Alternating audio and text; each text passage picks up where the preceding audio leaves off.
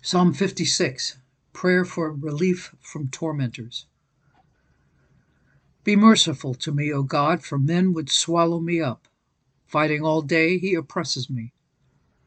My enemies would hound me all day, for there are many who fight against me, O Most High.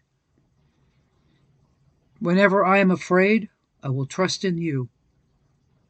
In God I will praise his word. In God I have put my trust. I will not fear. What can flesh do to me? All day they twist my words. All their thoughts are against me for evil.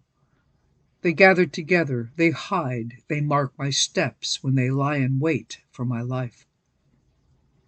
Shall they escape by iniquity?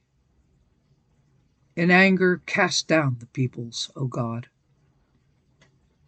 You number my wanderings, put my tears into your bottle. Are they not in your book? When I cry out to you, then my enemies will turn back. This I know, because God is for me. In God I will praise his word. In the Lord I will praise his word. In God I have put my trust. I will not be afraid. What can man do to me?